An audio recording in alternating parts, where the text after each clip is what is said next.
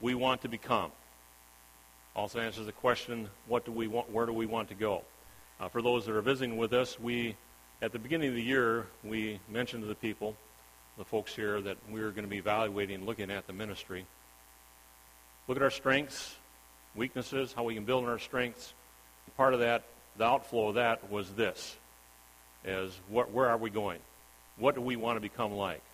As we talk about a vision statement, as we look up there, Faith Bible is a church displaying the glory of God by making disciples through the gospel of Jesus Christ. This is what we want to become.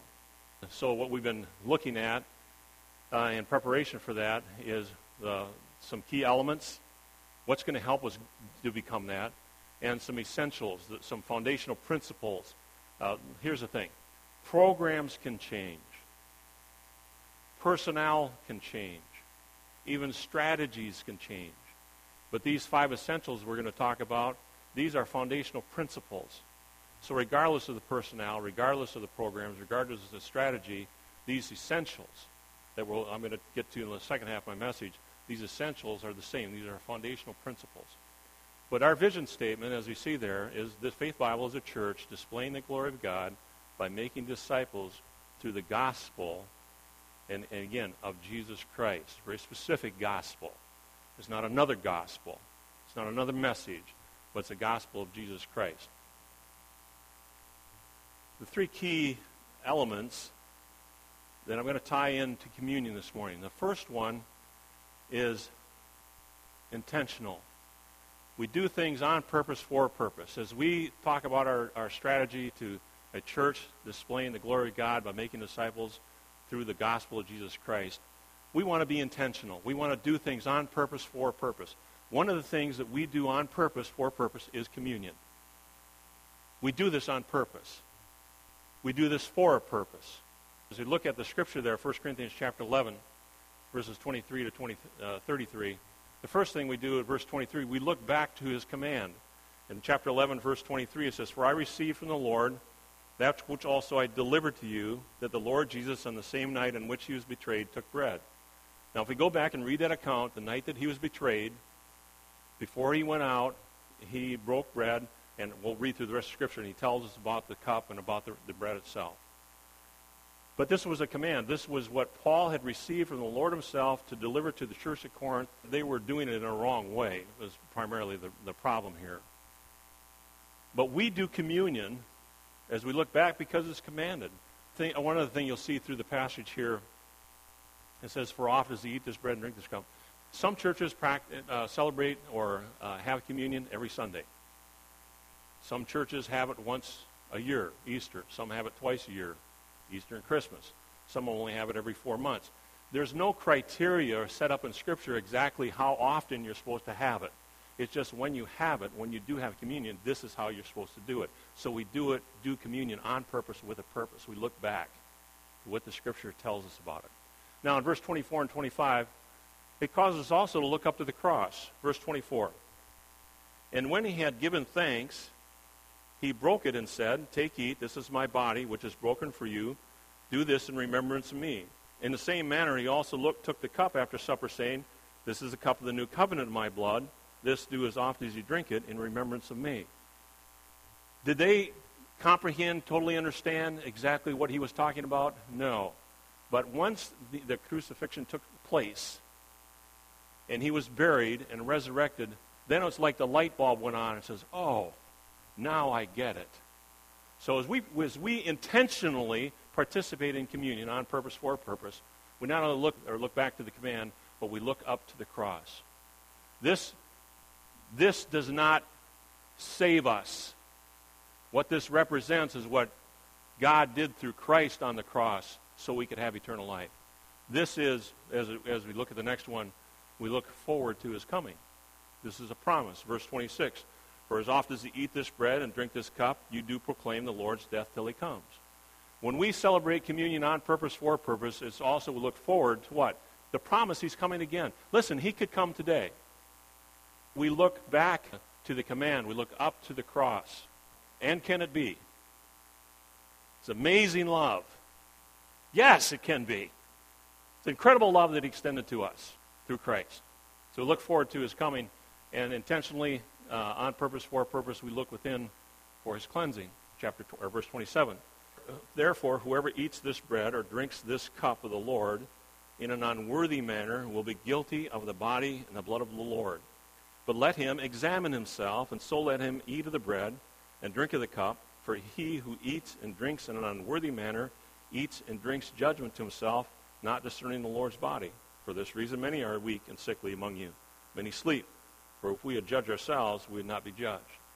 We celebrate communion on purpose with a purpose. And part of that intentional celebration of communion, this is a time for self-examination.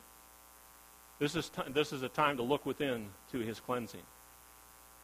Don't participate in an unworthy manner. You have to ask yourself these two questions. Am I saved? If you died right now, do you know that you would go to heaven?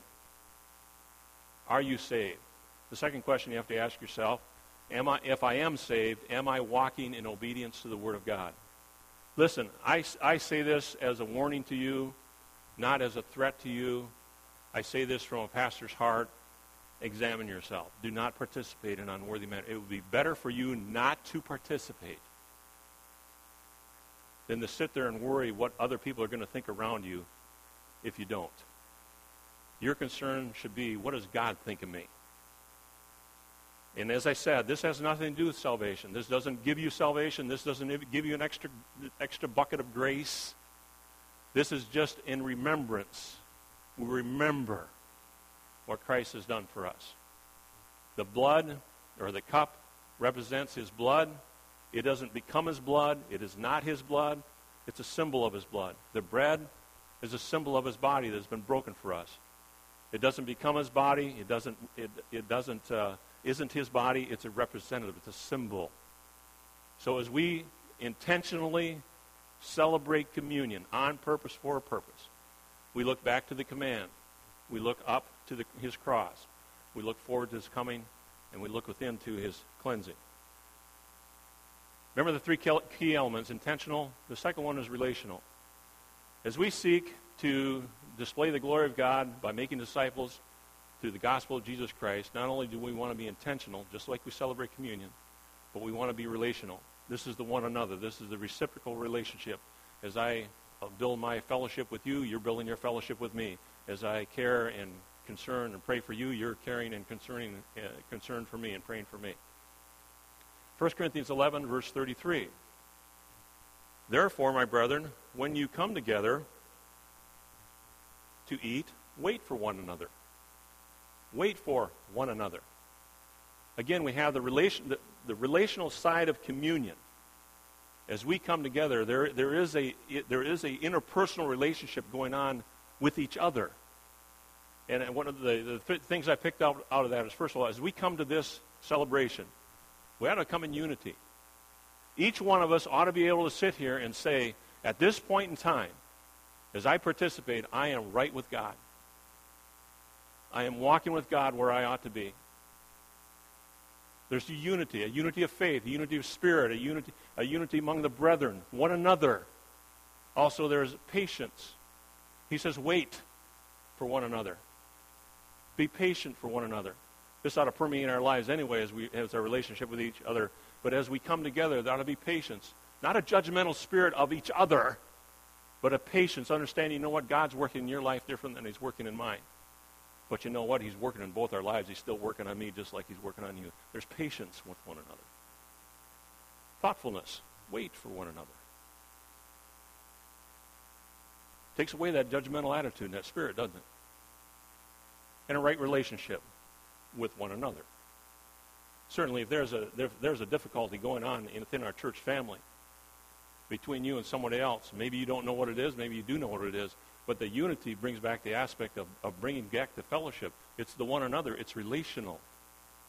Communion, we celebrate it intentionally, but communion is also a relationship. That's the second essential or second key element as we talk about our vision. The third key element is discipleship. Why do we keep the children in here? Some of them and most of them do not participate because either they're not saved or they've not been baptized yet. They don't quite understand it, and that's fine. Well, so why do we keep them in here? It's discipleship. This is a teachable moment. This do in remembrance of me. Every time we celebrate this, we are remembering what God, through Christ, has done for us. And just like in the Old Testament, remember when Joshua, chapter 3 and 4, they crossed the Jordan River. As the priests were carrying the ark, as soon as they touched the water, the river itself, as it flowed, stopped. And it says the water began to build up. As it flowed down, it would build up to a wall here. And the priests, as they walked across, the Bible also tells us they walked across in dry ground. It's a miracle, folks. It's a miracle. They walked across in dry ground, and where they stopped in the center of the river till all the children of Israel passed, figuring someplace over 1 million, maybe 2 or 3 million, children of Israel passed over the river to get over to Gilgal, to the other side of the Jordan. God told Moses, said, by the way, where the priests were standing, I want you to take out 12 large boulders, one for each tribe of Israel. Big enough that a man could carry. And when you get across the river to where you stop, which would happen to be at Gilgal, they piled up these rocks. And it said, so it will be when you go with your children down by the Jordan and you see this memorial, you can tell them what God has done. This is a means of discipleship for our children, to tell them, you know what? This is what God has done. And as we remember these things as a memorial, as we celebrate the death, burial, and resurrection of Jesus Christ, communion itself represents those 3 key elements as we talk about our vision statement: intentional, relational, and discipleship. Let's have the men come forward, please, that are helping to serve this morning. Before we serve the elements, I want to take a few moments for you to be able to bow your head, search your hearts, and prepare yourself for participation.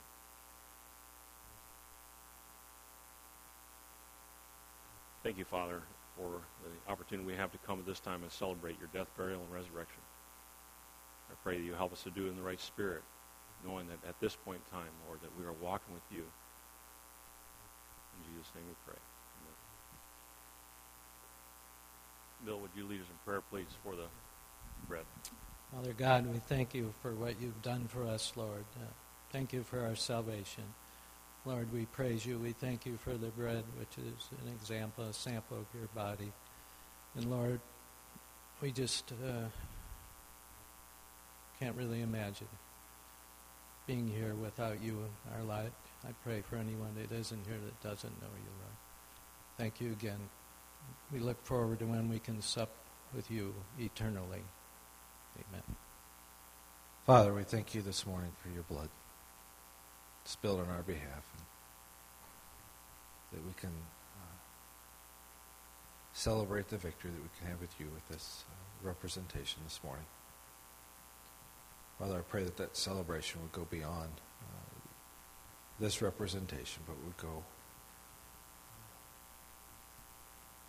to the coming week, and that each of us would walk in a manner worthy, that our lives would be filled and filling with righteousness, lived in appreciation for what you've done for us. I ask these things in Jesus' name. Amen. The song we sang, 61, as I was looking back over my notes, as we've celebrated communion in the last 3 or 4 months, I think we've sung this song at least 3 times. And can it be? This is why. And can it be that I should gain an interest in the Savior's blood? Died he for me, who caused his pain, for me, who him to death pursued. Amazing love, how can it be that thou, my God, should die for me? The last verse goes like this. No condemnation now I dread. Jesus and all in him is mine. Alive in him, my living head, and clothed in righteousness divine. bold I approach the eternal throne and claim the crown through Christ my own. Amazing love, how can it be that thou, my God, shouldst die for me? Drink ye all of it. As we talk about the 5 essentials, we talk about the 3 key elements. These 5 essentials. Now remember I said, people can change, personnel may change, programs may change, strategies may change, but these foundational principles, these 5 essentials are essential to this ministry. The first, of course, as we talked about several weeks ago, a couple weeks ago I guess now, is truth. We want to proclaim truth. We want to visibly and verbally proclaim truth for the purpose of personal growth, practical application through His Word, and the ministry of the Holy Spirit. Proclaim truth. This is a foundational principle. This is an essential of Faith Bible Church. Proclaim truth. The second one, as we talk about, is relationships. Love God and love others. There in Mark chapter 12. Love God and love others through caring relationships, mutual accountability, and loving acts of service. This is essential. This is a foundational principle of Faith Bible Church, is relationships. Am I good at it? No. I have to work at it. Are you good at it? Some of you are better than others. Why do we have a meet and greet time, for instance? Well, at least that's at one time in the week you can meet and greet someone. But you have a responsibility to love others and love God, to be building relationships throughout the week. Why do we have small groups? To intentionally help build what?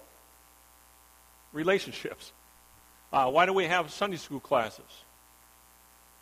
Intentionally build relationships, to love God and love others. Why do we study the Word of God? Why do we celebrate communion? To love God. To fellowship together, to build a relationship with Him. So relationships. And the third is the one we'll talk about this morning, is worship. This is to adore Christ. Adoring Christ, now repeat after me, God exalting, Word saturated, Spirit-led worship. God, to adoring Christ through God exalting, Word saturated, Spirit-led worship. God exalting. God exalting, of course, is His attributes. We've talked about several weeks ago. He's omniscient.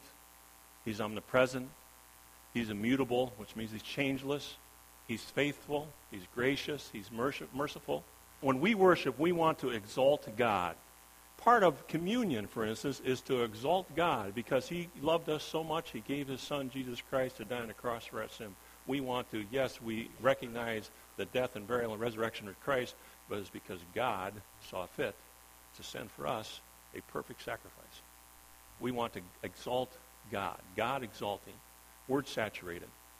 And we've talked about this before. It goes back to proclaim truth. We want to be people of the book. But we also need to be people that are living the book. Word saturated. Spirit-led.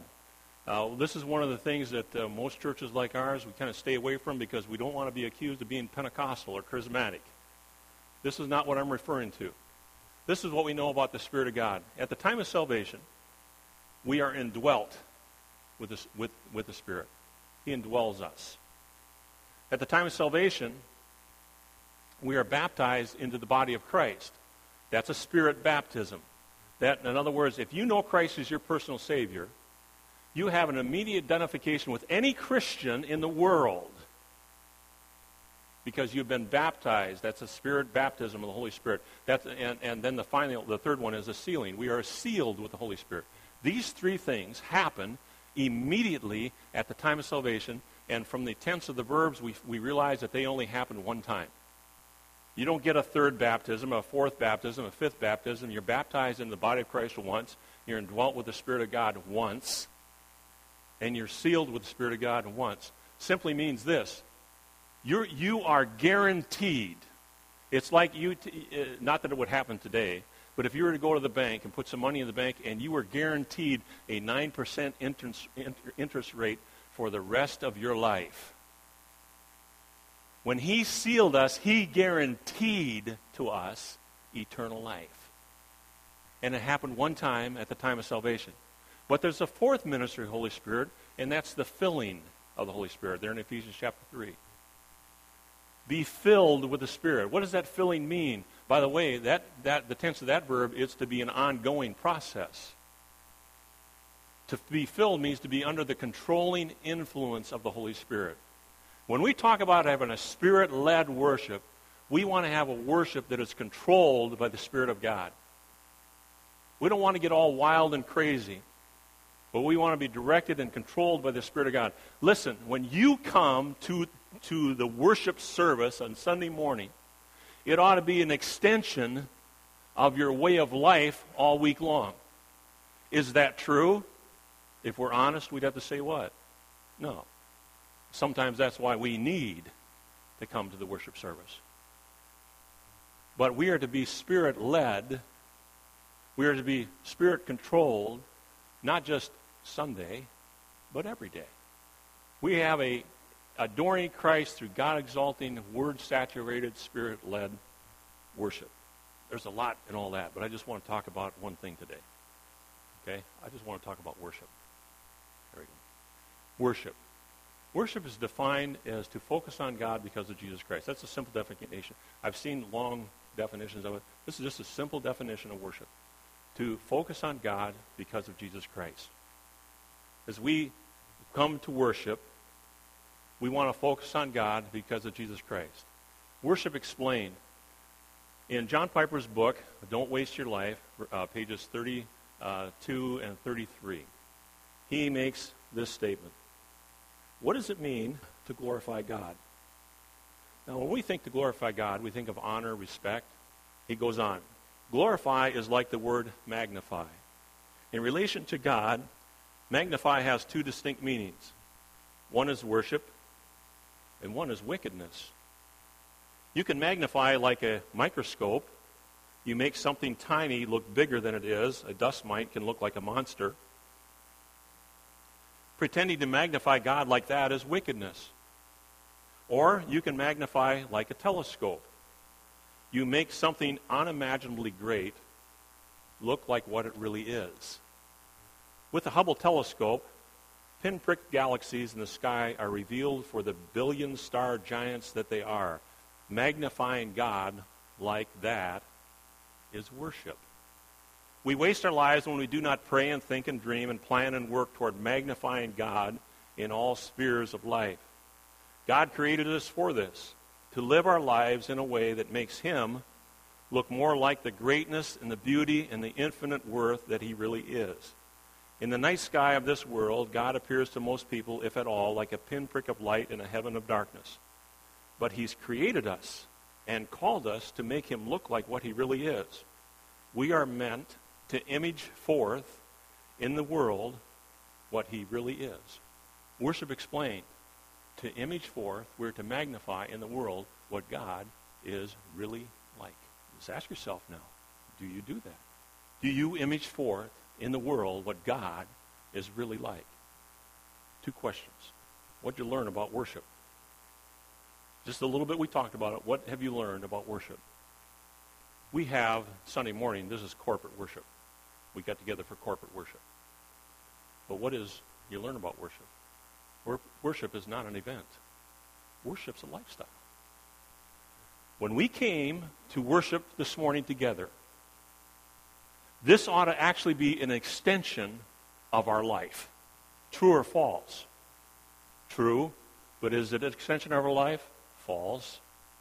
I ought to be magnifying, I ought to be setting forth the image of God, not just in my worship together in this corporate time, but it ought to be a lifestyle, a way of life. Often we've taken worship, when we put it in this little box, we put it in this category, we have the silo effect. When the truth of the matter is, this is wide open. It's a way of life, a God-exalting, Word-saturated, Spirit-filled, Spirit-led worship. This ought to be a way of life. My life ought to be saturated with the Word of God. I ought to be exalting God. I ought to be under the Spirit's controlling influence on a daily basis. Worship, as we come to this event, ought to be an extension of our life worship. So worship is not an event. It's a lifestyle. Second question. How can you intentionally image forth, magnify, in the world what God really is like? Live Christ. John chapter 1, it says, verse 1, it says, in the beginning was the Word, and the Word was with God, and the Word was God. Verse 2 says, he was in the beginning with God. He. So suddenly we have this word identified. It must be a person. We get down to verse 14 of chapter 1 of John. And the Word became flesh and dwelt among men. And we beheld his glory, the glory of the only begotten of the Father, full of grace and truth. Suddenly this word becomes flesh, and later we finally see him identified as who? Jesus. Jesus was the Word. When you speak of Jesus, you're speaking of God. When you're speaking of God, you're speaking of Jesus. Why is that? Because they share the same attributes. God is faithful. God is righteous. God is love. God is just. God is omnipresent. Jesus is love. Jesus is truth. Jesus is just. Jesus is unchangeable. He's everything that God is. To speak of God is to speak of Jesus. To speak of Jesus is to speak of God. In the beginning was the Word was with God, and the Word was God, and the Word became flesh. Jesus. And then in Romans chapter 8 it says, for whom he foreknew, chapter 8, verse 28 and 29, for whom he foreknew, he also predestinated to be conformed to the image of his Son, that he might be the firstborn among many brethren. And we know that all things, I got the verses mixed up there, verse 28, and we know that all things work together for good to those who are love God, to those who are called according to his purpose. For whom he foreknew, he also predestined to be conformed to the image of his Son. My question is this: how can we image forth, how can we magnify to the world, in the world, what God is really like to live Christ? We're to be conformed to the image of his Son. So if I'm going to image forth God, I mean to live Christ. Now, go to Colossians chapter 3. How can I live Christ? Verse 17. Verse 17 is a conclusion and a summary of the first 16 verses in that chapter. So how can I live Christ? Well, first of all, my communication or my conversation. He says there in verse 17, and whatever you do in word, whatever, by the word whatever is all inclusive. You know, listen, when I'm at home, the way I talk, when I'm at work, the way I talk, when I'm at church, the way I talk, when I'm with my unsaved friends, the way I talk, when I'm with my saved friends, the way I talk, it ought to be exactly the same. How can I live Christ? How can I image forth in this world God? My communication. Whatever you say, do all in the name of the Lord Jesus. Can I say it and name his name? Secondly, not only our communication, but our conduct. It says, whatever you do indeed. Whatever is all-inclusive. Whether I'm at work, whether I'm at school, whether I'm at play, whether I'm with my unsaved friends or my saved friends, whoever I'm with, whatever I'm doing, how I conduct myself. Can I do this in the name of Jesus? Will he approve it? Would he be proud of it? See, when I image forth God in this world, I can image it forth by my communication and my conduct. Whatever. Our consistency, he says, do all. Nothing's left out. Do all. All means all. That's all it means. Do all. Be consistent. You want to know whether you're consistent or not? Ask your children. Ask your mate. You'll find out real quickly whether you're consistent or not. You and I, if we're going to image forth God in this world, we need to be consistent. The last one there, verse 17, giving thanks to God the Father through him. Our gratitude. If there's anything in this day and age that ought to mark you as a believer imaging forth Christ, is the aspect that you have an attitude of gratitude. You are just thankful. In a time when there's very little to be thankful for, you know what? You're still thankful. And when you're thankful, you are imaging forth God. I don't remember where it was. I think it may have been at a restaurant or something like that, where I don't usually do this. But I said, thank you. She'd filled my glass with water. I said, thank you. And she looked at me and said, thank you for thanking me. The world does not, they're not grateful. You know why? You owe this to me. You're here to serve me. Gratitude. If we're going to image forth in this world God, we need to live Christ. Our gratitude, our consistency, our conduct, and our communication. We close with this poem. C.T. Studd. He was a missionary. He lived from 1860 to 1931. He lived in the day when travel was really easy. I'm joking. He lived in the day when travel was difficult. He was a missionary in China, in India, and Africa. And he wrote this poem. 2 little lines I heard one day, traveling along life's busy way, bringing conviction to my heart and from my mind would not depart. Only one life, and it will soon be past. Only what's done for Christ will last. By the way, he died on the mission field in Africa. Only one life, yes, only one. Soon it is fleeting hours be done. Then in that day my Lord to meet and stand before his judgment seat. Only one life, and it will soon be past. Only what's done for Christ will last.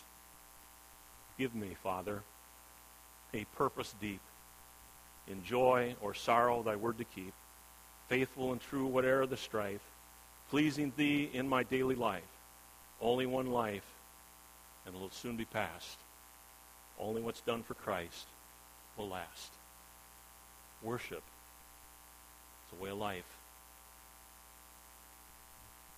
To image forth, to magnify in the world God like he really is. Only one life. You got one shot. Don't blow it. Father, we thank you that we can come to you. And we pray, Lord, as not only as a church, but as individuals, that we truly may consistently, continually worship you, that we will magnify you, that we will identify to others you, whatever we do, it will be consistent. With heads bowed and eyes closed, if you're here this morning and you say, Pastor Ken, I don't know if I'm saved or not. I've never accepted Christ my personal Savior. I'd like to have someone show me from the Word of God how I can be saved. Is there anyone like that? Secondly, say, Pastor Ken, just pray for me that I would make worship a way of life. Is anyone like that? Yes. Others? Thank you, God, for working in our midst. In Jesus' name we pray.